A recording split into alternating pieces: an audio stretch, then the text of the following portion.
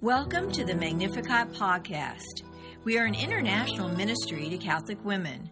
Throughout this series, we will pray together, share insights, and hear amazing testimonies, typically from women of faith who have been touched by the power of the Lord in their lives. This is a decidedly Catholic podcast, and in this series you will hopefully learn more about the Catholic faith, God, the Blessed Mother, and much more.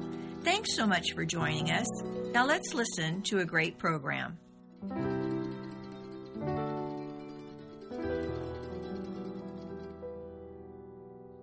This is the second part of the reflection on holiness, addressing the question, why is it so hard? Walt Kelly created one of my favorite comic strips. It was called Pogo. Set in the Okefenokee Swamp in southeastern United States, this strip engaged in social and political satire, using the adventures of its amusing animal characters, led by the humble philosophical possum, who was named Pogo.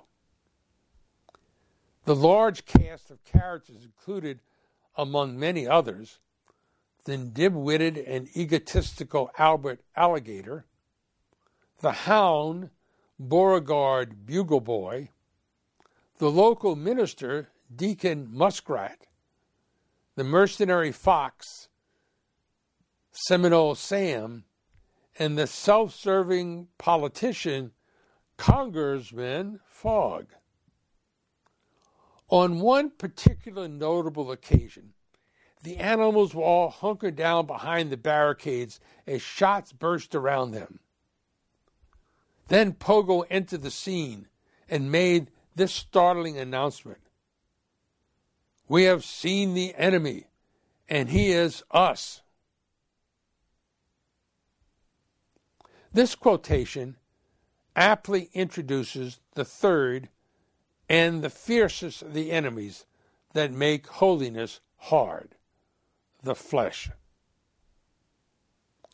It is the cause of a great interior battle that we all experience. St. Paul describes this struggle in his letter to the Romans. He wrote, "I do not understand my own actions, for I do not do what I want, but I do the very thing I hate. So then, it is no longer I," meaning his best self, that do it, "but the sin," or the attraction to sin, "that dwells within me. For I know that nothing good dwells within me, that is, in my flesh, because of its attraction to evil. I can will what is right, but I cannot do it by himself. For I do not do the good I want, but the evil I do not want is what I do. So I find it to be a law, that when I want to do right, evil lies close at hand. For I delight in the law of God in my innermost self. But I see in my members another law at war with the law of my mind, and making me captive to the law that is the attraction to sin, which dwells in my members. Oh, wretched man that I am." So as a result of original sin, we find ourselves wounded in three areas. Our intellect is diminished, our will is weakened, and our passions and feelings and emotions, they are very unruly. Together, they are the greatest contributor to the hard of holiness. Jesus acknowledged our diminished intellect from the cross when he prayed, "Father, forgive them, for they know not what they do." Note, however, Jesus did not say, "Father, forgive them," because they are innocent. Culpability is the painful reality of our sins that we must all face. Sometimes when I recall my past offenses that offended God and hurt people I love, I exclaimed to myself, how could I have been so stupid? How could I have been so blind? And yet, that was my tragic reality. And then I can lament with David, my sin is always before my face. Jesus also warned about the danger of weak wills when he warned Peter, Simon, Simon, behold, Satan demanded to have you, that he might sift you like wheat, that is, severely test you. But I prayed for you, that your faith may not fail, and when you have turned again, that is, repented, strengthen your brethren. And he said to him, Lord, I am ready to go with you to prison and to death. Ah, we are all so brave away from the field of combat. He said, I tell you, Peter, the cock will not crow this day until you 3 times deny that you know me. Peter loved Jesus, but he was not yet formed of the stuff from which martyrs are made. So what does this say about our faithfulness? In his letter to the Galatians, St. Paul portrayed 2 extremes that give us an objective standard of where we stand in our relationship with God. In this passage, he draws out the battle lines.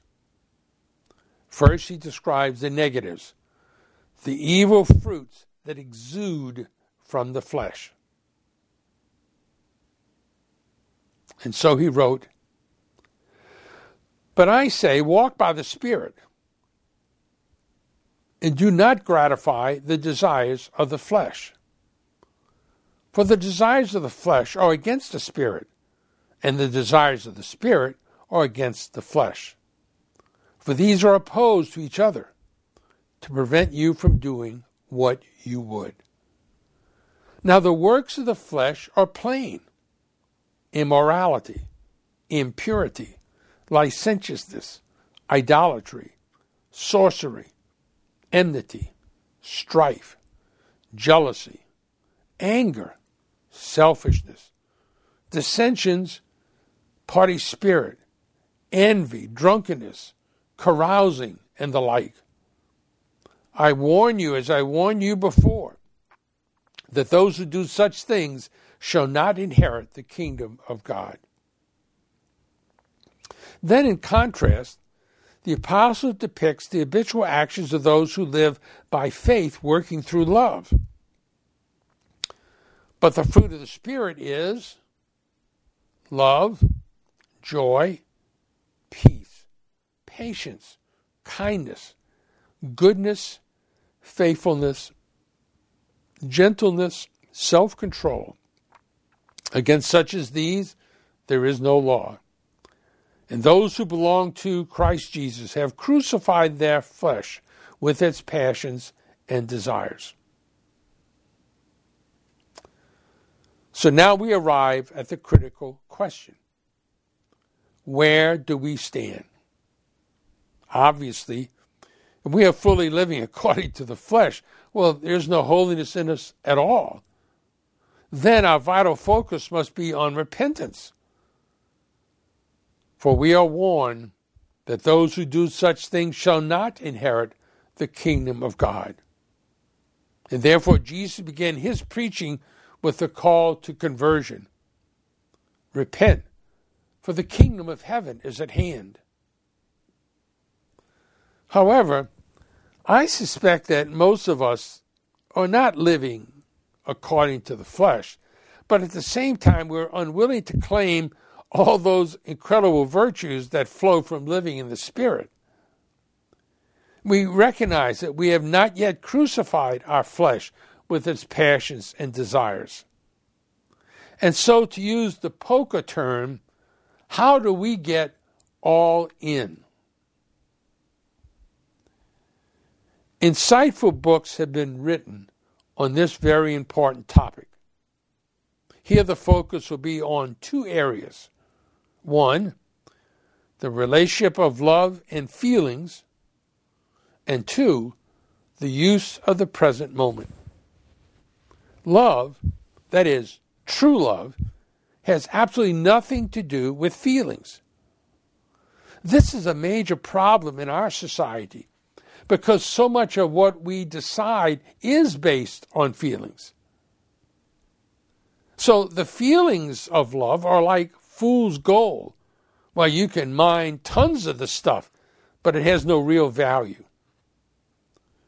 Real love, in contrast, resides in the will, and its authenticity is demonstrated by what we choose to do, not by how we feel.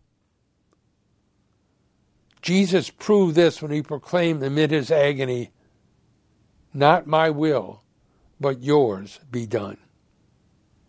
Therefore, authentic love has two essential qualities, and they are self-sacrifice and commitment. The perfect love God gives and demands from us in return has the same two essential qualities, but the self-sacrifice must be total and the commitment absolute. Now, standing against our desire to embrace authentic love, to be all in, much less perfect love, is the fortress of our feelings. What happens when we are feeling depressed, insecure, hurt, unloved, abused, rejected, self-centered, indulgent, lazy, unappreciated, lustful, attached to things, tired, sick, frightened, angry, and sad?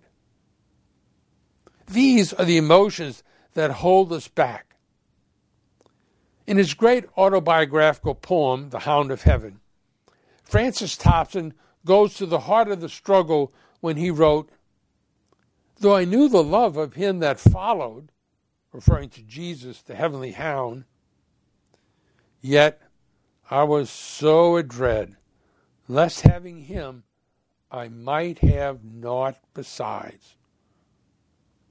What will it cost?" It's hard to give up our hurt feelings, sufferings, anxieties, desires, and anger.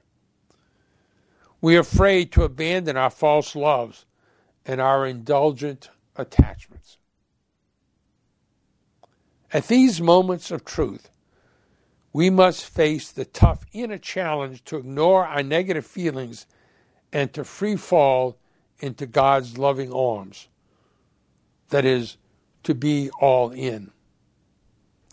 Anyone who thinks this is easy has never attempted it. So, how is it possible? St. Paul gives us the solution. After he laments his own inner struggle, he asks, "Who will deliver me from this body of death?" Then he gives the answer. "Thanks be to God through Jesus Christ our Lord." With God, all things are possible. Yes, even making saints out of sinners and the lukewarm. In the ultimate analysis, it is amazing how little God asks of us to receive an astonishingly great reward, 100-fold now in this time, and in the age to come, eternal life. We are invited to die to self, so we can be captivated into complete love. It's the best exchange ever offered. And yes, it is true, sacrifice is painful, and commitment in the face of difficulties, it's irksome. Love makes it bearable. And as we begin to embrace perfect love, it becomes a joy, yes, even amid our sufferings. How then can we start to be all in? The simplest way is to utilize the gift of the present moment. The past, well, that's no longer ours. God has taken it back. and the future is not yet ours. The present moment, with its mundane activities, is the only gift we can return to God with love. In this way, we live in peace, avoiding the sadness and depression that comes from excessively focusing on the past, and at the same time avoiding the obsession with our anxiety over the future. The key is offering our little trivial task to God, but with great love. Then driving to work, cooking, shopping, mowing the lawn, folding laundry, supervising the children, and all the other humble tasks that make up our day, they all can become a gift of love. Here I am reminded of something Kimberly Hahn said many years ago. I am winning the world for Jesus, one diaper at a time. Best of all, as we lovingly give today's present moments to God, we are well on our way to giving Him the rest of our whole life, one moment at a time. Then, at the end of our life, we will be able to say with St. Paul, I have been crucified with Christ, and therefore it is no longer I who live, but Christ who lives in me. And the life I now live in the flesh, I live by faith in the Son of God, who loved me and gave Himself for me. Thanks so much for listening to this Magnificat podcast. Have you been touched by our time together? If so, for more information or to find a Magnificat chapter near you, go to our website at magnificat-ministry.org or visit us on social media. We would love to hear from you. You can also email us at magnificatcst@aol.com or call 504-828-MARY, M-A-R-Y. Until the next time, may God bless you.